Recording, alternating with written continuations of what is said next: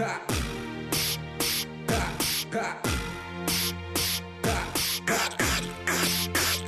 grabbing that?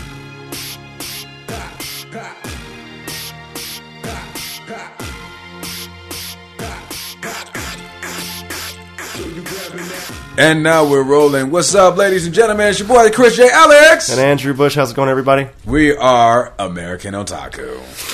I have a slight cold today, everybody. So that was hella loud, man. You sniffled right in my shit. Thank you for that. Thank you for that. Oh man, so how was your week, Jay? My week was it was pretty busy. It was I think I don't know, it just went by. It went by really fast. How was your week? My week went by fast too, but I didn't have anything super special. I just had work and the Japanese groups, and I saw you at both of them. Yeah. So for anybody who's going to be in the Los Angeles area and you want to speak some Japanese, every Tuesday and Thursday there is a Japanese meetup. One in Burbank, which Andrew runs. He is the head of. You can go down there. You can learn the Nihongo. And there's also one in K-Town. So get on Meetup and you can see if you're going to be in the Los Angeles. I made a special Twitter actually just for our meetup.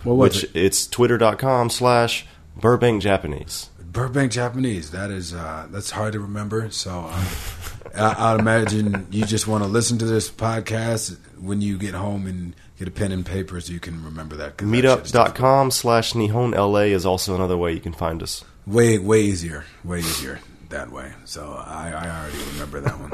I think Burbank Japanese is fairly easy, isn't it? No, not at all. Oh, okay. You're delusional and you're biased because it's your thing. So, let's talk about current events. It was Michael Jackson's birthdays. No jokes.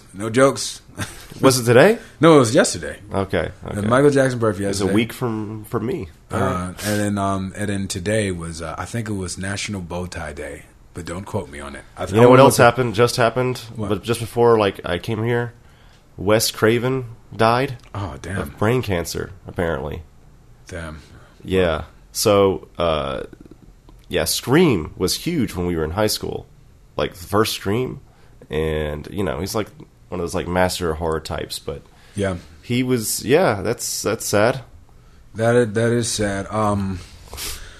Well, I mean that just goes to show you tomorrow is not promised to anyone, so make sure you do the most you can, and you enjoy the present. Be present. You can never. I believe Oogway said it best. He said something in Kung Fu Panda. I don't want to misquote Oogway because you better not. That is just bad. But just watch the damn cartoon. He's like something about the present being a present because, something like that. So listen to Oogway. Listen to the damn turtle. Be present. Be happy. Be happy. If you can't find a reason to be happy, well, I'm gonna let you in on a little secret. You will never be content, ever, in your life, no matter how many goals you make. But that doesn't mean you can't be happy. So be present. And I'm going to get off my soapbox now. I don't have my sound effects, but just imagine the sound of me getting off a soapbox. Yeah, we're a little bit low-key today, I think, but it's going to be all right. So what else is going on today? What's going on in the world today? I'm going to Google it to see... What's current events? All right, here we go. Today? Oh, current events. That's even better. Current events today. Cue the news sound effect. Breaking news. I'm almost scared. I'm scared to look at the news. I don't look at the news for obvious reasons because you get depressed. Well, I don't get depressed, but I get scared because I live in a shitty neighborhood, and I hear a lot of things that I like to imagine are fireworks. So I just say, hey, it's 4th of July all the time. Nothing to be scared about. I don't want to hear what's going on. I lived in NoHo for a good year and a half, and it was like that was maybe a firework. Yeah. Well, NoHo's all right. I mean, NoHo's all right. I actually like NoHo. There's tons of parking. And compared to here, yeah. Oh, VMAs. Is that tonight? I'm not sure. I think it's damn near soon. So, actually, I think I read that Miley Cyrus was literally nearly completely naked on the red carpet or something like that. Well, it's going to be hard to top whatever she did last time. I mean, look what she did. It's working with Beetlejuice. The advent of twerking. Thank you, Miley, for making that mainstream. Yeah, so in Atlanta, when we had like high school dances and shit, like we called it like grinding, I think. I think it's a different thing. Thing is like the actual movement of the booty. Yeah. It's like the booty meat moving. I think it's a certain way that you do it, and that's twerking. But don't take me up on it because I am not a twerkologist.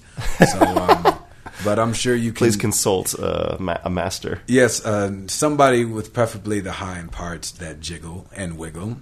And I think they'll be able to tell you. But yeah, twerking is thing. Oh, speaking of crazy ass dance, have you seen the new stuff? I don't even know if it's new, but have you seen like the crazy shit that they're doing in like Kingston and shit like that, where it's like off the top rope and these motherfuckers are like jumping on Kingston, like Jamaica? Like it's like some weird Jamaican dance. I don't know if where it's from, but like I saw like I forgot where we were, but we were hanging out and this dude showed me this video, and I think it was directed by the same guys who did like Tim and Eric's Awesome World or something like that. But it was it's the weirdest thing. I want to YouTube it right now. I don't want to do it under my account because I want people to think I'm looking at crazy shit. But, but it's the weird. It's like dancing mixed with WWF mixed with like freaking. Is there a name for it? I have no idea. I'm sure like twerking's involved with wrestling and shit. It's weird. So remember when you were in high school and everyone liked to dance and like the goal of the night was find a girl with a nice fat butt and you get behind her and you make balloon animals or some shit and you look cool dancing with it, but essentially you're just like grinding. So it's that mixed with like WWF. It's some weird shit. Okay. I'm going to show you. I'm trying to imagine it, but I don't have it fully, I think. It's weird. It's like, I don't even know what the keywords would be. I'm just going to type in wrestling. Let me ask you a question. I don't know if you know the answer to this, but remember the Yin Yang Twins? Yeah. And they had that fucking song, Whistle While You Twerk. Was that the same twerk? I think it is. See, 10 years before or 15 years before Miley Cyrus? Yeah, like I'm telling you, white people didn't know twerking was a thing until Miley came around. And then I grew up seeing it in high school, but we didn't say twerk. Yeah, that's the same thing, twerking. It was grinding or booty dancing. People call it booty dancing. Yeah, it's twerking. It's this right here. See, I wish you could see his reaction. Look up Jamaican, Jamaican nightclub dancing. Look at this shit. They have the WWF commentary in it. This is crazy. Yeah, keep watching though. Like he goes off the top rope. Like I'm not making this up. Okay, so they're kind of like pole dancing. I have no idea what they're doing. Like a type of pole dancing with a girl, and the girl's just like bent over and. I don't know what the fuck. It's like a mix of pole dancing and wrestling. I have no idea what's going on. Okay. Yeah, but this is so. This is like a new evolution of some shit. It's a train wreck. Oh my gosh! And I feel bad telling people about this because I mean, she's okay. Yeah, we've seen it now. But wow, that is a thing. Somebody showed that to me. I'm like. Really? Like, gee willikers, that sure is crazy. And I almost sounded like when them old people that be like, I can't believe what they doing. Yeah. Like our parents talking about twerking. Like, what the hell is that? Yeah, it's like we used to slow dance back in the day. Yeah. It was something special. Now y'all just humping. Like it's gone. The evolution has taken it to a new place. It was weird for me whenever Miley Cyrus came out. Doing that twerking shit, and everybody went crazy over it because I kind of grew up seeing it, and it was like, why is everybody going so nuts over it? Was it the first time on TV? We grew up seeing it, but there's a difference between. I guess it was like where it was at, like it's. I guess it's like it's. You would have to be at least 18 and be at a nightclub to see it, but I guess when it's maybe on all of America at 8 o'clock at night, and then it was like, oh my goodness, what's going on? And older people are watching it, and they're like, what is going on? Yes, and it was, and now it's like it's been around so much like lately where it's kind of desensitized to it. So now we get the the WWF, but I mean, just the initial shock, like you would see, like damn, that's the type of dance you're supposed to do when it's real dark in the club, you can't see nothing, and you're drunk. That's what you do. And here we are. It's 8 o'clock at night, and it's on stage in front of people eating dinner, late dinner. Oh yeah. Oh, so it was just like kind of on display for like a normal audience, and it was easy to see, and it was like And you got, it was this girl that had like this clean image from before. Yeah. And it's Miley. Like, damn, okay. I was like, okay, so She was like a tween idol, type of thing. It was just unexpected, but I mean, I guess that's just. I guess. Well, I mean, there goes trend setting. I mean, that is a master class in trend setting. I guess I heard like a couple of interviews. She said it was an organized train wreck, and it was. It works. Exactly that's for sure. Now for everybody's on it. So, shout out to Miley Cyrus for from South Park. Actually, made some reference to about like they said that it's not about like selling records so much anymore. It's about becoming a trend on Twitter. It's about becoming a topic of conversation. Like that kind of shit is more important than any kind of artistry right now. In the Twitter generation, like if you get, it's more important to have more hashtags than it is to sell more copies.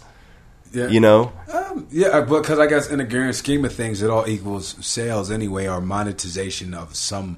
If you get, I guess, monetization of some sort. If you just get a whole bunch of eyeballs on you, we live in a consumer conscious or conscious capitalistic era right now, where everyone's like, "Yo, if I get some eyeballs on me, if I get a following, then that equals money." So, if you see how much she's been able to write it since then, it's crazy. Not just that, just everyone in general. You know, people popping on Instagram, people popping on YouTube. Like that's a whole thing now. I remember back in the day, if I wanted a Neo Geo. Dude, I wanted one so bad. I wanted a Neo Geo. I was too young to work, and I was thinking, okay, and I need $1,000 if I could just shovel like 100 driveways or something. Let me ask though, the cartridge or the CD system? No. I wanted the cartridge system. The cartridge system, okay. Because the CD took too long to load. In fact, it did. The CD system even wasn't a factor because then it was like it evolved a little bit. Then I was a little bit older, and that seemed attainable because I was only like 500 or something like that.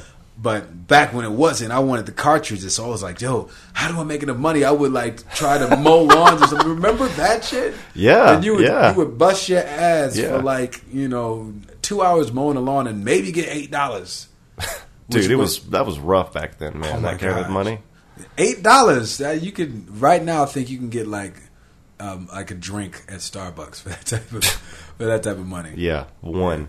And then maybe some popcorn. Yeah, and they won't even stir it. They just look at you and they're like, "Here, take your cheap ass." Dude, we have brought up SNK every single podcast, I think. Because it's a way of life. It's fucking awesome. It is a way of life. Dude, it's real. I actually, when I was in Japan, I actually got a Neo Geo CD. Did you? The fucking load times were so ridiculous. Yeah. And I only had one controller, I think. It almost wasn't worth it, especially when there's like emulators out now. Yeah. And the cartridge is like no load time, and there's only like 2 or 3 games that were CD only. They are Samurai Spirits RPG, Samurai Showdown RPG, which has no English translation, which is fine because I've been studying for Japanese for 10 years, so I can sort of play that one. I played on emulator. And then something called Cross Swords, and I played that on emulator, and it's just okay. Anyway, this is a big-ass tangent from Miley Cyrus, but... No, I mean... but yeah, I did the same thing. I mean, I actually bought... did you ever get a Sega Saturn? I had a Saturn, yeah, it was a great system. You know you could get like the import Neo Geo game? Yeah, like, Saturn was actually great at 2D fighters. It was dope. If you had the cartridges, I'm pretty sure I'm rehashing, but you could play Samurai Showdown. That had a little bit of load time on it, but it wasn't bad. You play that. You could play like Street Fighter versus X-Men. That was like the first time. That was the shit. That was the shit. Yeah. So you can do some damage on the old school Saturn. So let's make a little segue. What you have some mythology for us or something like that? The Batman? So we don't have to spend the whole time on this one, but I wanted like a little sequel to the Superman philosophy one. Okay. He's got this topic that's near and dear to his heart, so yeah. Let's let him. And just like Batman is more popular than Superman, I feel like this one might be more fun and more interesting than the Superman one. But we'll see how it goes. Okay. Again, disclaimer: I'm not a fucking philosopher. I'm just a fan that looks up shit on Wikipedia. So here we go. And I get some of my info not from Wikipedia, but from a book called Batman and Philosophy, The Dark Night of the Soul by William Irwin, Mark D. White, and Robert Arp. All right, anyway. And actually, this shit actually relates to Batman Begins and the Dark Knight movies. So if you've seen the movies, you're going to know exactly what we're talking about as soon as I get through with it. Okay. So Batman Begins has a scene on the train. Am I still on? Yeah, you're on. Okay, cool. Batman Begins has a scene on the train at the end where he says to Liam Neeson's character, Ra's al Ghul, I won't kill you, but I don't have to save you either. You remember that scene? Vaguely, yes, I do. Okay. It's at the very end. And it makes it seem like sort of kind of he dies. Ra's al Ghul. This is maybe a hint at something called the trolley problem. This is a famous thought experiment in ethics. The general form of the problem is this. There is a runaway trolley barreling down the railway tracks. Ahead on the tracks, there are 5 people tied up and unable to move. The trolley is headed straight for them. You are standing some distance off in the train yard next to a lever. If you pull this lever, the trolley will switch to a different set of tracks. However, you notice that there is one person on the other side of the track. You have 2 options. Do nothing, and the trolley kills the 5 people on the main track. Option number 2, pull the lever, diverting the trolley onto the side track where it will just kill 1 person, which is the correct choice. And this is Nolan actually, I think anyway, put this into the movies on purpose. Again, it's just one line and they're on a train. It's just like a slight reference, but I thought that was kind of interesting. And this is where it gets a little bit deeper too here. This thought experiment can be thought of in terms of the Joker and Batman. Batman time and time again refuses to kill the Joker. He refuses to kill the one person, this one person if he were to kill the Joker, how many future lives would be saved? Probably countless. This part of Batman is tested to the extreme in the Red Hood storyline. If you haven't seen Batman Under the Red Hood, it's an animated DC feature with the Jason Todd character. He's like, why the fuck are you're like choosing the Joker over me? I'm one of the Robins. You know, you're choosing the 1 over the 5. Wait. No, you're choosing the 5 over. Wait, how am I? If he kills the Joker, he kills the 1. Yeah. No, wait. No, if he kills the Joker, then he saves countless. Yeah.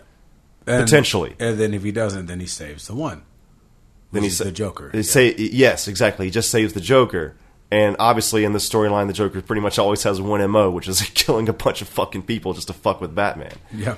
So I thought that was interesting. That's partially Batman Begins, and that's partially Under the Red Hood. And that stuff it wasn't in the Batman mythos when it was first made, like the Ubermensch shit with Superman. This kind of stuff kind of came about after 75 years of writing the character. Because I'd imagine that. I mean, none of that was an issue with the Adam West Batman. No, you know what? Even before Adam West, was the comics were a bit darker. Yeah, Adam West made it like a little bit hokey, but it was fun. And the Dark Knight. So, the Dark Knight scene. There's that last scene where the people are on the 2 different boats. One group is like regular civilians, and the other group is prisoners. This is a modified version of what's known as the prisoner's dilemma. Let me explain what that is. 2 members of a criminal gang are arrested and imprisoned. Each prisoner is in solitary confinement with no means of communicating with the other. The prosecutors lack sufficient evidence to convict the pair on the principal charge. They hope to get both sentenced to a year in prison on a lesser charge. Simultaneously, the prosecutors offer each prisoner a bargain.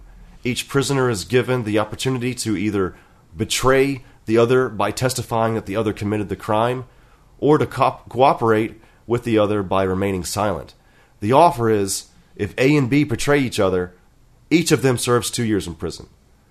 If A betrays B, but B remains silent, A will be set free, and B will serve 3 years in prison, and vice versa. If A and B both remain silent, both of them will serve only 1 year in prison on the lesser charge. It is implied that the prisoners will have no opportunity to reward or punish their partner other than the prison sentences they get, and that their decision will not affect their reputation in the future.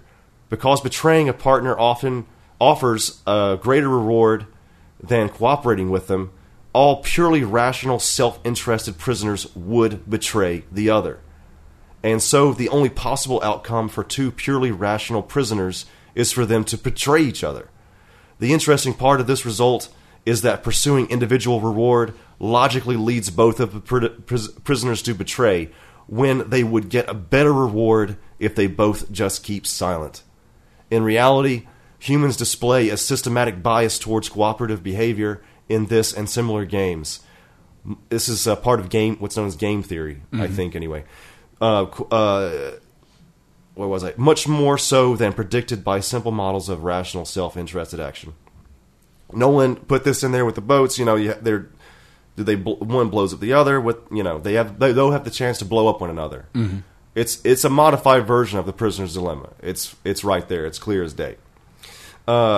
In the comics and the movies, the Joker is there just to fuck with Batman, basically.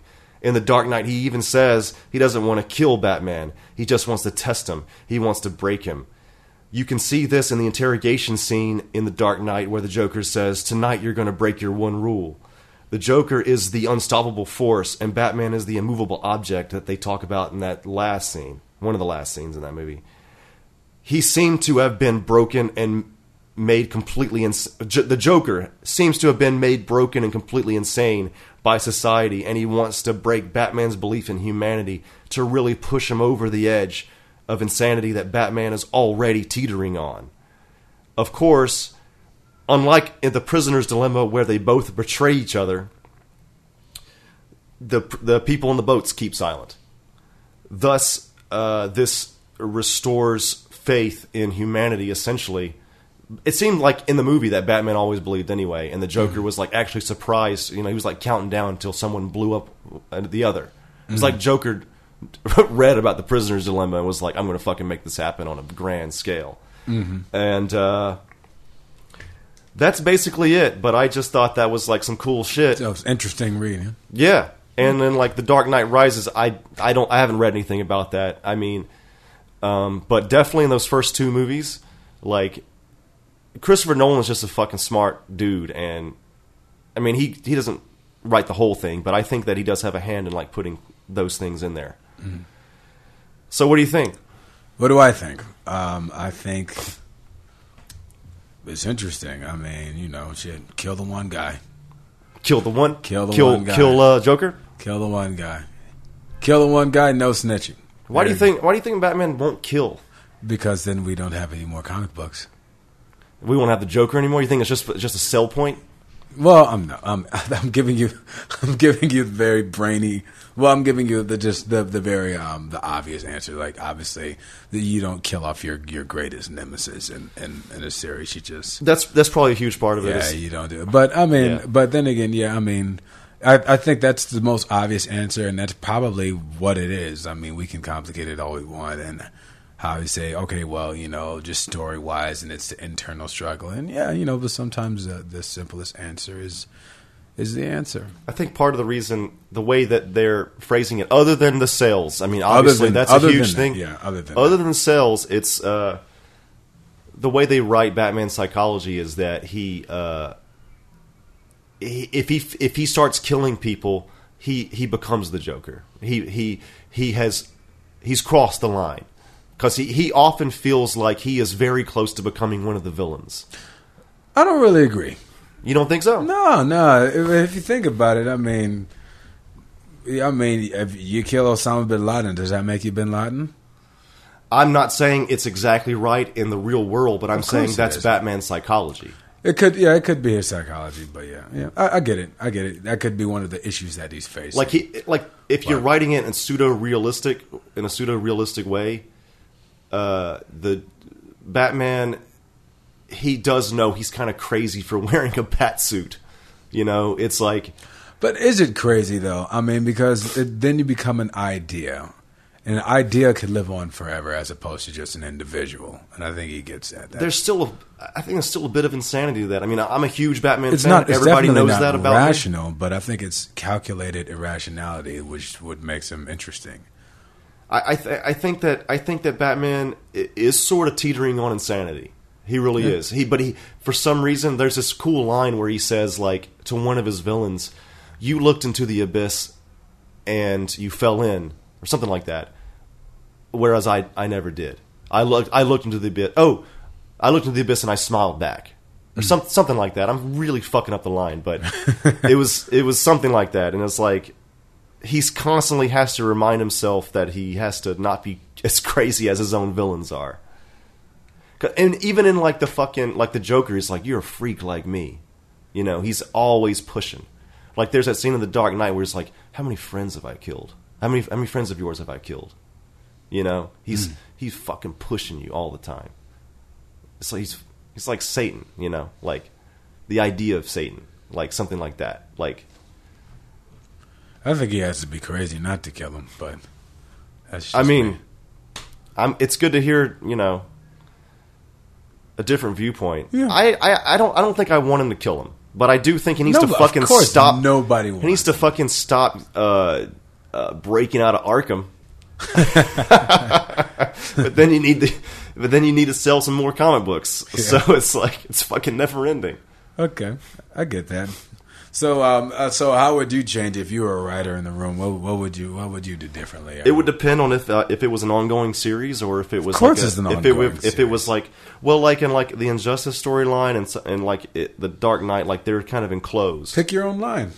If it was my own line, Pick your own If line. it was my own line, let me think. Would I kill him?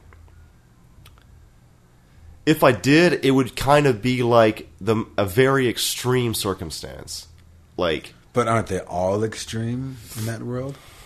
Yeah, you really. I don't know. I would have to like know the more factors because I wouldn't act just on bloodlust, like just so I wanted to kill the Joker. Because I don't know. Yeah, I'm just thinking writing wise. Like if you were writing a Batman property. Would you like have the end of the storyline? Batman just like snaps his neck. Oh fuck no way. What would you do? No way, because when he dies, we're done watching. It's over. But if it's that enclosed storyline, that enclosed graphic novel, no, I still wouldn't. Really? Okay. No, I would. I mean, I would leave. I just would always leave it open ended because then you can imagine for yourself what's the next step, what's going to happen.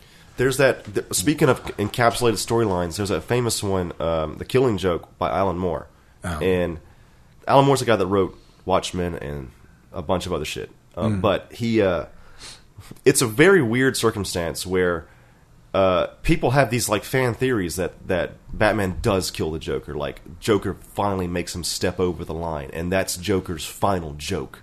He makes Batman into a joke in a sense by making Batman kill him. That's just a fan theory because they're in the panels, like Batman has like his hands around his neck and it's like kind of silhouetted and like Joker's laughing, it's ha ha ha ha, and then there's like the next panel, the laughing stops. And it's kind of open-ended, and Alan Moore swears up and down that wasn't the idea, but the theory is that the artist threw this in there, not the writer. It could be. Yeah. So and the people have been talking about this for 20 years. But there's a lot of hands in the pot, man. When it comes to it, I mean, there's a lot of heads that come together to make storylines work. You know, so yeah. So I guess you can tell a story, you know, 3 different times. I mean, the way it's in order, through the visual and through, I guess, if you're reading a comic books through, you know, through the literary, you know. You can edit it. You can seemingly edit a story 3 different ways. I mean, it's entirely possible. I mean, I could see Alan Moore not wanting to kill the Joker, but I could see like the artist being like, this is kind of an epic opportunity right here. It's interesting. Yeah, it makes you think, and I think that's ultimately that's what a good story does. It makes you think. And it's been making Batman fans argue for fucking 20 years. Congratulations. Hands all around. Let's just give a round of applause for all that. But you know what? I don't have any They're more sound making an effects, animated feature with Mark Hamill, and I think Kevin Conroy's on board, and they're going to finally make the animated movie of this. So that's going to be fucking awesome. That would be awesome. Yeah. See you in Hall See you in fucking Hall H for that one. See you in Hall H. See you in Hall H. Yeah. I've been down to Comic-Con. So if you ever been to Comic-Con, the biggest hall is like Hall H, just the one where you got to like camp out and shit and get all in order to get in. I personally never have. I've only been in Hall H once, and that was to support a buddy. But then they ended up not being there, so I was like, "Fuck," and then I left. It's awesome, but you know what? You can wait till the next day, and the whole panel's online. I mean, the trailers aren't. Half the trailers aren't. They get leaked. They get bootlegged, yeah. They get leaked. Like, Captain America just got some leaked footage from D23, too, by the way. Oh, yeah, D23. I wanted to go there. I found out about it too late, though. I was going to go down to D23. That would have been cool. That would have been different. Apparently, they were like pushing the Disney agenda hard. Like, they made like all the actors like recite their most fond Disney memory. Like, Ben Kingsley was talking about how much he loves When You Wish Upon a Star and shit. Yeah, well, when you're Disney and you own everything, you can, yeah. They got the power. They got some star power, man. They got some star power. I mean, what they own the Muppets now. They own Marvel. That's Star Wars.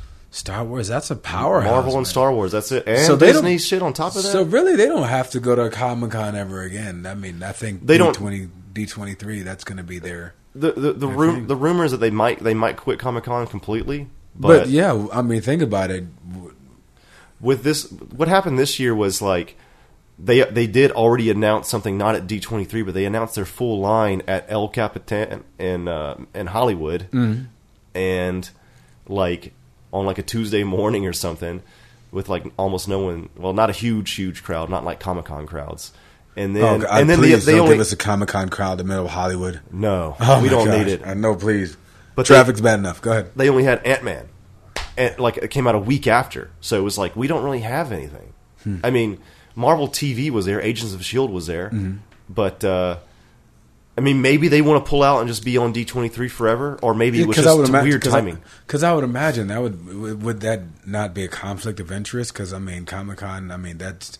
They don't own any of that. So, but D23 they own all of that. So, I mean, it's a weird question because it's like, does competition actually help you, or does like not getting lost in the sea of other announcements like but, I mean, being Disney's your own got thing? Gazillions of marketing dollars for everything. I mean, they've got that down to a science. They don't need anyone. I very much doubt Comic-Con does little if anything for them. You think they're going to leave? You think they're not coming back? I mean, if I owned a boat and I wanted to show my boat off to people, and I could show my boat off at someone else's expo, or I could start an expo and then show all of my boats, and I get more money off of showing I'm going to go for, making my boat show go. I guess so, man, but it just kind of it kills the vibe from all the years that it's been kind of the same. Oh well, let's not even get on that topic because Comic-Con's not even about comic books anymore. Oh, I know that, but I'm just talking about the movies. Okay, because I was saying we're far from the pure days of Comic-Con. Where I'm not even talking about that. Oh, you're talking about just mainly the. Like just having like the Marvel movie announcements on Friday and then having the DC movie announcements on Saturday. Like that was kind of a cool thing. But now it's like a whole other deal. And I get it from a producer standpoint. Yes, it makes total sense. Like I'm the kind of guy where I have like a fan. I have my fan mentality. I wear my fan cap and I wear my producer cap. And I know I can see both sides. Yeah. But it's, from a producer standpoint, in total sense. From a fan standpoint, as a guy that lives in LA and has to fucking go to 2 different ones now, that part sucks. But at least you live in LA, though. So well, yeah, that's true. You just drive. I would much rather drive to Anaheim than San Diego. Yeah. Because then you got to find a hotel. Like this was the last year for me. I was like, hey, you know what? I'm good. I'm good. I can catch it online now. I don't have to be there. I mean, the most important thing is the meetings and the work for me. So now it's like I can do all that here. I don't have to go anymore.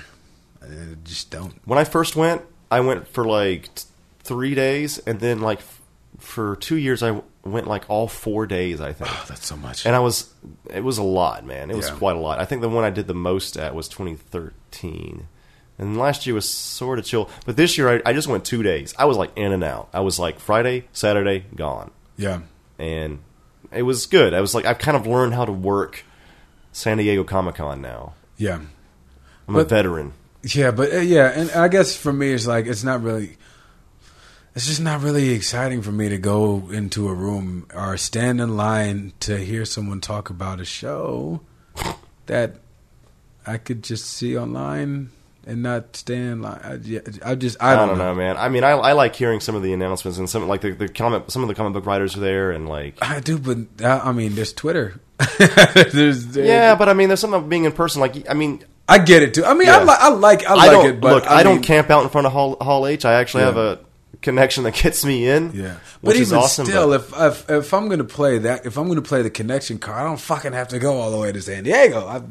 No, but to be at the Hall H and experience that energy in person. Yeah, it's like, I mean, you know, you could watch a movie on your phone, or you can go to the movie theater. You know what I mean? It's like that. Yeah, kind it's of thing. communal. I get it. Yeah, it's communal. I definitely get it. I guess it's different from me because I would much rather be on the stand. I'd much rather be on the panel. No, I know. You said that before. You were like, "Fuck, I want to be up there." I understand that. I mean, you have like crazy ambition. Yeah. I mean, yeah. Yeah, I guess it's the difference between like, hey, I want to see a rock concert as opposed to like I want to play that stage. I want to play a stage. Yeah, and it's the difference between watching a concert video and being at a concert. Yeah, you know what I mean. There's energy in the room. Like on a similar topic, like I go to E3 every year, and a lot of my, you know, some people. I'm not going to even go even further than that, but like they were like, I can just see these announcements online. And I was like, but then E3, you get to play. You can play the demos and stuff. Yeah, you get to play stuff. And there's the energy of the room. Yes, it is a fucking trek to fucking go out there. Even if you live in LA, it's kind of annoying. But there's still the energy of the actual event. I get that because I like going to E3. Yeah, E3's fun. It's fun. I think it's the prettiest of the cons. Like there's just so much sensory stuff going on with the big screens and the lights. Yes. Like it's the prettiest of the cons by far. It's industry only. I've not been to CES though. I bet that would be really fun because that one I haven't been. There's also PAX in Seattle. PAX, I'm okay. You never been? Have you been to that one? No, I haven't been to PAX, but you know, I do PAX. Yeah. I'd go to Seattle. I've never been to Seattle before. I would want to do like Tokyo Game Show or something like that. That was, you know, that was my first convention. What? Tokyo Game Show in 2008. How do you go back after that? Like, it's got to be crazy over there, right? It was weird because it's so like after like 5 or some shit, it's industry only. So it's like a mix of a regular con and then E3 where it's industry only. So we didn't even know this. So we were there for about 2 hours. And it was cool. Mm-hmm. I saw a bunch of shit. It's a lot like E3, just in Japanese. Mm-hmm. And then we go and get some food, and we try to walk back in, and then we're like, oh, industry only now. And so we were just shit out of luck. But it was fun, and it was my first convention. Yeah, it was great. It was good. I might make a trip and go there. Can we talk about Disney again? I was in my car. And I was thinking. I was like, I remember. I don't know, something about just The Lion King came up to me. Uh-huh. Like, I just thought about The Lion King. I was like, damn, that was such a great movie. Like, I didn't realize until I got older, and maybe because like it's ingrained in my senses, and I remember growing up to it and how I felt when I was a kid. But I was just like, yo, that was a great movie. This is the interviewer in me. Like, what specifically? Like, what like really hit home? It was everything. You know what it was? It was this story. It was the relationship between Simba and Mufasa, the casting, the acting. It was just like James Earl Jones. He does a movie like what every like 10 years, and it's a huge hit. But it was just everything was like just.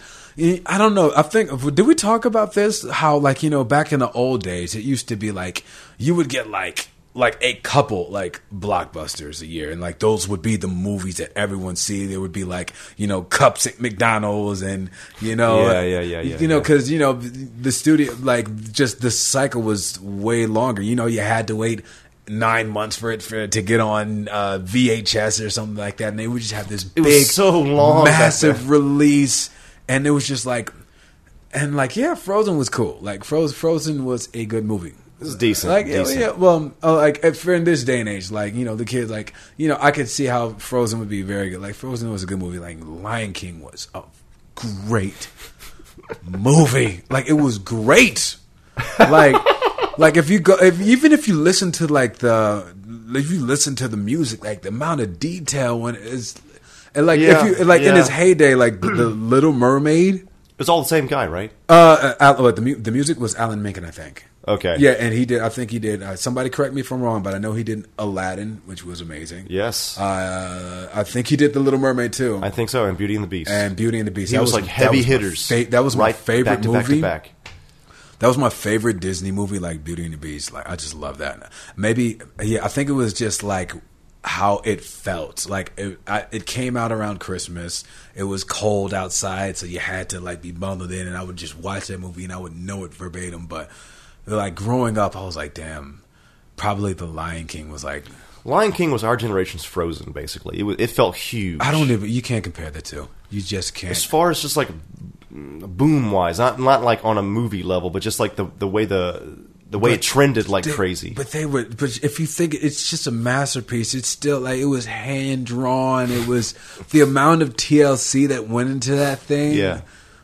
It was like, because they pulled out all the stops, like between the music, you could feel like it probably took. It's partially based on Hamlet. Yeah, but even still, I mean even if it's built on Hamlet, I'm going to go watch Hamlet, I guarantee. I'm not going to quote it. You got to steal from the best. Yeah. You really do. Yeah, like I'm going to, like, even though Hamlet I'm sure is great, but I'm not going to be singing Hamlet. the rightful king is forced out by the king's brother, and the king's brother becomes the king. You know, Sons of Anarchy is also partially based on Hamlet, and dude, I mean, Kurosawa and everybody's stolen from Shakespeare. It's just fucking what you do. But I guess it's the journey and the interpretation, because there's only so many stories. I mean, you're never gonna, but just writing wise, you're never gonna tell a new story. There are no new stories, but just the journey was. The journey was there. That's your all-time favorite Disney movie. Now that I'm thinking about it, it was a Beauty and the Beast was always, but it's like it was close. But that I don't know. For me, I think my favorite is probably Aladdin. Aladdin was really good too. I really liked Aladdin. The combo of him and the genie, like Robin Williams' genie, that was fucking awesome. He was amazing. That was very amazing too. Like those were great movies, but still, I just think like just. The complete packaging, like everything, just like the whole experience. I just think The Lion King was. That's it, man. They had everything. Like Aladdin never made me cry when I was a kid. Well, yeah, it's a little bit more lighthearted, I guess. Yeah. Yeah, I love Aladdin. No major characters die, huh? But Aladdin. yeah, but like the first time, like like spoiler alert, because I don't know. There's the statutes of limitations, right? I don't think. Yeah, I would say. 10 years, over 10 years, and that movie's 20 years. But just like, because that's like the first. Well, you had Bambi, and that happened. But for you as a kid, just the whole impact. Of that, and then you think you see it. Then he was like, "Hey, correction, I know your father," and I'm like, "Oh wait, see, he's okay, he's okay." And then look down there, and you're like, "Oh, that's Mufasa." Then it's like his reflection. The baboon guy. Yeah, Rafiki. Rafiki, yes. That old Rafiki, he don't do it. But it doesn't matter. It's in the past. Yeah. Oh, the past can't hurt. Yeah, that scene, man. I remember that shit. It was so good, but I was just like, oh, it broke my heart all over again. But dude, that movie is just. I'm sorry. That was it. That was. You know what's funny is one of the producers from that movie, they're actually on Facebook. Really? He's my buddy on Facebook. He's rich as hell. Yeah, I imagine he made some good money. But I went in to read for for Connie and a couple because they were doing Tim Burton's Frankenweenie, and I went in for Toshiaki, and I read for them, and I was close, but just I wrote him some lengthy letter. I'm sure he got it. It was like, yeah, thank you very much. He was very nice, but I'm sure he got 1,000 of them. You met Tim Burton? No. Oh, I didn't. I never met Tim Burton. Okay. Yeah, but you know the producers, they were the same ones, and they were doing Frankenweenie. But his name eludes me too. I'm gonna kick myself later. But anyway, he's on Facebook, and I sent him a long letter because I'm sure he gets like tons of them. And he was very nice. He replied, but I was just like, man, there's some movies that just shape your being growing up. And every now and then you're lucky enough to, like, you know, you meet him. Like, did you ever see a Goofy movie? I love Goofy movies. Oh when my they had God. Tubby Campbell when they're doing like the moonwalk in the back. Dude, the power line, dude. The shit. Leaning Tower of Jesus. Yeah. I loved, like, DuckTales. I loved all of that, man. I loved all. I that. think for me, the best Disney movies are Aladdin and Goofy movie. I Seriously. really liked Goofy movie. I really liked Goofy movie. I liked let's see, The Little Mermaid too. The Little That Mermaid. one's good. That one's good. The Little Mermaid probably was really good. I mean, no, not probably, but it was it's close, but it's between Little Mermaid, Beauty and the Beast, and Lion King. But those were all like, whoa. Mm-hmm. Yeah. Like to this day. I don't know. I had to go on my tangent because can You you tell? wanted- Can you tell I like Disney movies? I think most people do, though. Yeah, I mean, yeah. But I didn't know. Just something of just I don't know. Maybe it just like those movies like changed my being. They shaped who I was as a person. Like I don't like they made me want to get into animation. I think, and stuff. and hopefully my best friend from kindergarten is listening, but yeah, we used to talk about Goofy movie all the time because back in the day it felt like a niche movie, like it was like our movie. It was like like they made it for us. like because it was so quotable. We were like 12, maybe 11, and I saw it in theaters. It felt like no one else had seen it. Yeah. It felt like it was like such a minor thing. So it felt very like just our shit. Yeah. And I mean, whenever I had Netflix disc, it was one I actually rented it on the disc. I wanted to rewatch it because I hadn't seen it in 10 years. I'm gonna see it again. Yeah, I'm sure you can like get it on Xbox or something like that. I'm gonna get it though. It's around, and people still talk about it. And people have like Powerline memes and shit online. Those songs hold up, man. Oh, Tevin Campbell, it was fucking awesome. Yeah, fucking fucking awesome. awesome. They're doing the moonwalk and the thing, and then Goofy broke out. I was like, oh shit! You know, my favorite character was always. You know what's weird? All the animated characters, I've always been drawn to the ducks for some reason. My favorite was always Daffy, even though it's Warner Brothers, and my favorite was always Donald.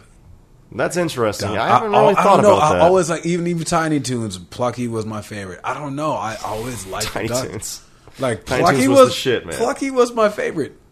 Let me think about this for a second. I think I probably liked Daffy more than Bugs for sure because Daffy was even crazier than Bugs. Because Daffy was just he was just great. He was like on LSD or something. He was crazy. I love Daffy. Do you remember those episodes? There was like 1 or 2 episodes where they go to like Wacky Land. No, I don't remember that one. Oh my god, dude! They must have been on some sort of drugs, dude, when they made that. Oh man, I can only. That was like going on a trip, and it was. I think it was actually maybe a Porky Pig episode, but look up Wacky Land or Wacko Land. It was fucking nuts. We just flipped it up to a Warner Brothers. Yeah, but I loved all the animated. Oh ducks yeah, for sorry some about reason. that. I loved all the animated. No, I like Warner Brothers too. Hey, what's that? It's my phone went off. Be professional. But yeah, I always loved Daffy. I always loved Donald. Because I like Donald because he went apeshit. like no one got so hard mad. to understand though. No one got mad faster than Donald. Let me ask you some real OG shit right now. What's Did up? you see Three Caballeros? Yes. Oh wait. No. I think. No. I didn't see it. Okay, so I think Daffy's in it. I think some other minor characters are in it. No, they mainly go to Donald. I mean Donald. I'm Yeah. sorry, I keep getting them fucking mixed up. It was Donald. It's Disney. It's a Disney movie, and it's like half live action. It looks like it was made in the '60s or something, but it's like half like a travel video to South America, and half like a Disney movie with them they're just like hanging out, moving. I don't know. I haven't seen it in years, but we used to watch the shit out of the movie when we were kids, and I think that's one of the first. Talk about like being like a cornerstone of what defines your being. Like I think I kind of got into like travel in general from watching that fucking movie. Speaking of threes, and I know you saw Three Amigos, right? No. Oh, are you serious? I've never seen that. I've never seen Caddyshack. I haven't seen a bunch of these movies, man. You're killing me. You did not see Three Amigos? No, but I mean, you go ahead. I'm sure. Steve Martin, Chevy Chase, and oh my God. Here's the thing: I never Short. I never watch movies on TV. I don't. When people say, "Oh, it's on TV all the time," I'm like, no. But growing up, you had to because there was nothing else to do. I played video games more, man. I don't know. I never watched TV still, online. Like Three, that was almost what you would have had to have been on Nintendo for Three Amigos. Oh my, that was. I love that's another movie that shaped my band too. Between that one, Princess Bride, I know you've seen that. That one I have seen. Oh my gosh, that one I have seen. Please tell me you've seen it. Like I'm not left-handed. I was so young watching that, and my brothers, we watched it all together. I think it was like our first time hearing the word coward, and we would like do like sword fencing fights and call each other cowards all the time. And that's my main. I probably haven't seen it since I was like 8, but I have seen it. You gotta see it again. It's so good. Everybody says it holds up. Everybody says really good. Yeah. What else was it? The Three Amigos, Princess Bride. Do you ever see Inner Space? Inner Space with Martin Short? No. Oh, you never saw Inner Space? I've never even heard of this one. I've heard of Three Amigos, of course. You never heard of Inner Space? Because I used to watch Little Shop of Horrors. I've seen that. Oh, that's like I watched that with Rick Moranis. Like I had the VHS, and then one of the previews was Inner Space on there, and I just remember I was like, I wanted to see that. It's like where this guy he got shrunken into this ship, and then he got injected. I think he was it Patrick Swayze? Martin Short got injected into. No, I think Patrick Swayze got injected into Martin Short, and it's kind of like he had like voices. He had his voice in his head, and he kind of like piloted him into this. And just pilot him. But you've seen it, or you just seen the trailer? No, I saw the movie. Like, what'd you think? I loved it. I don't remember the shape your being. Yeah, well, I know. Well, it didn't shape my being, but I mean, that was just one of the movies coming up that I really loved. Little Shop of Horrors did. I didn't like that when I was a kid. Oh, you're crazy. You know what? Though I didn't. I hated musicals, and I hated the music. I hated the music in Disney movies when I was a kid. Oh wow! Like which ones? All of them. Even the ones in Aladdin. Oh, you serious? When I was a kid, as an adult, I like it. As an adult, I like it more. But when I was a kid, I was like, "Oh my god, I just want to get to the story now." Oh, are you serious? I thought it was the shit. One step ahead of the law, man. That's all, and that's no joke. I mean, these guys don't appreciate them, bro. You don't remember? It was. That was the music was the best part. No, not for me. When I was a kid, no, not at all. I never liked musicals. But even Beauty and the Beast, like LeFou. It's true, LeFou. I've got my sights set on that one. No. Oh my gosh! All of it. I didn't like. You're crazy. A single song. I liked Hakuna Matata, maybe. Oh man, because that one was so fun. You know what? I did actually sort of like that, like jazzy Jungle Book thing when I was a kid. I remember liking that because they were just so goofy in it. Yeah. But that's like so old school. Oh, man, I'm sorry. Sorry, bro. Robin Hood, Prince of Thieves. That was another one, too. Oh, I fucking love that one. Robin Hood, Prince of Thieves. Oh, my God. And Men in Tights. Men in Tights was funny. I fucking love Men in Tights, man. Yeah, but Robin Hood, Prince of Thieves, it's like seeing Morgan Freeman as Azim. Oh, my gosh. Was that a breakout role for him, or was it Glory? No. What was it? No, I think Lean On Me was. Not Glory? I can't. Or he was already famous by then. Yeah, he was famous before. I think. Damn, I'm pretty sure it was Lean On Me, Joe Clark. Okay. He's called me crazy, so when I call me Batman. You remember that? You never seen Lean On Me? Lean On Me? No, who's in that again? Morgan Freeman. He plays the principal, like Joe Clark. It's not coming to mind. Man. It's not coming to mind. Yeah. Oh man, you're supposed to be from Atlanta. Wow. You're supposed to know about Fair East Side. Wow. Oh no, I missed it. That was a good one. It was. I remember at the beginning of it gave me nightmares though when there was a part where they were like showing how bad the school was, and then they're playing "Welcome to the Jungle." Like you see how fucked up the school was, and then this dude got in a fight with like a drug dealer, and he just kept banging his head on the floor, and it got all bloody, and his eyes rolled back in his head. Like that shit fucked me. Was this up a movie where like kid. Morgan Freeman's like a motivational teacher that comes to an inner city school Yeah, he's to a turn it principal. all around? He's a principal that Okay. cleaned shit up. Yeah, Joe Clark. Like, oh my gosh, yeah, Okay. that movie. New Jack City was another one too. Please tell me. That was Wesley Snipes' breakout role, but I haven't seen it. Didn't no. I think was that his break? Because he did More Better Blues. I don't know if that was it. But that one was another one. Like that one and Spawn too. Spawn? I mean, Spawn. I've seen Spawn, yeah. Michael Jai White. 'Cause Yeah. I was like, that's like see, like yeah, and Blade too. The first Blade, like I think that probably pretty much set it up for the first superhero movies. Like there you go. Well, people talk about this. So that was right. That was a little bit after Batman and Robin, which basically killed the superhero genre. And then they started releasing Blade, and it was like, we're picking up steam again. Yeah, but like from Marvel though, like Blade definitely you have to accredit. It was rated R, Right. but so it's sort of different. But yeah, it did put a lot of steam back into superhero movies in general. Because yeah, I mean that first Blade was. It was the awesome. second one It was too. awesome. Blade 2. Yeah. Oh man. Yeah, I never saw the third one though. I didn't see the third one. I don't think anyone saw it. They were cool. They were cool though. They were but the gross as second one, fuck, too. man. The second one was dope as fuck too, man. Oh, Blade was Del like Toro.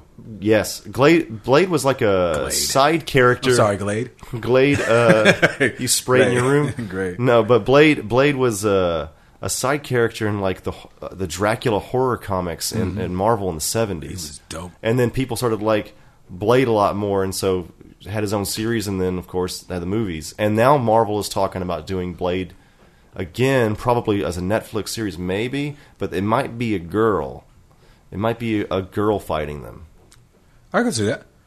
So they probably won't go back to Wesley Snipes, but Well, I would like for them to at least put it in there so you could see him pass the torch. Yeah, maybe Or like maybe train him up. That would be like dope an Obi-Wan type. Even have them both in. That'd be dope. Yeah. Well, Wes, he's got another TV show come out right now. I mean, He's working on another one right now. They were actually shooting at North Hollywood. What was it like? I think it was Friday. But he's got another show coming out. I like Wes, man. That's like another dude that shaped my being as a kid. Like White Man Can't Jump. Have you seen dude. that? Oh my god! Oh, what heroes? I love that movie, dude. I fucking love that movie. Kadeem Hardison was in there. That's dude. That movie. Oh my gosh. Yeah, it was weird. I was actually way into that when I was a kid. Love that. Yeah. Money Train. I loved seeing him and Woody Harrelson together. Do you see Money Train? I don't think so. I think it was Actually, Jennifer Lopez's first like. yeah. You know what? I might have seen that once and forgot most of it. But They were like brothers and shit like that. They were But both I remember the cops. scenes like White Man Can't Jump. He's like, "Oh, you think I'm a chump or some shit?" He's like faking it the whole time. Oh yeah. And then he like can actually play. Yeah, he's like, see, black people would rather look bad and lose. Look good and lose, but white people would rather look bad and win. Does he say that? Yeah, like it was so good. It's such a good fucking movie.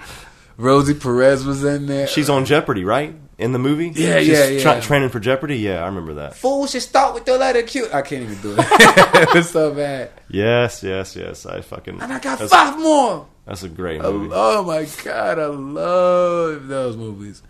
Yeah. Well, we're almost at an hour. I think that's a good. It's a good little segue. We talked to Miley Cyrus, Batman and Philosophy, and then Disney's movies. Yeah. And then whatever the fuck else. We had this crazy episode. I gotta say, I'm pretty satisfied with somebody's phone is going off. I think it's your phone. Nah, man, be mine's professional. silent. Mm-hmm. Well, anyway, thank you so much for joining us again this week on American Otaku. Be sure to make sure that you check us out on Twitter. On Twitter, and we'll be having a interview with MC Ren himself from Straight Outta Compton, the #1 movie 3 weeks in a row out is Hodge. I'll be uploading that fairly soon, so check that out. And if you want to see the actual on-camera interview, it'll be on Channel Phoenix, PHINEQX, Phoenix Entertainment, the People's Channel on YouTube. Again, I've been Chris J. Alex. I'm Andrew Bush, Thunderwolf Live on Twitter. See, you need to practice that. Say it again. Andrew Bush, Thunderwolf Live on Twitter. 10 years later, you got it. Signing off. Signing off. See y'all soon.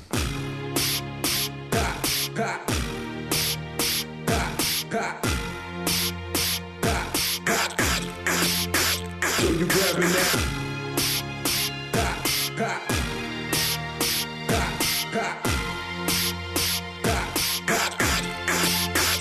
You grabbing that?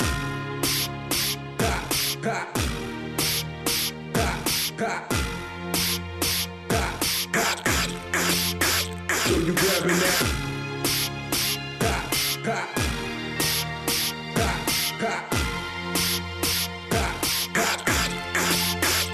You grabbing that?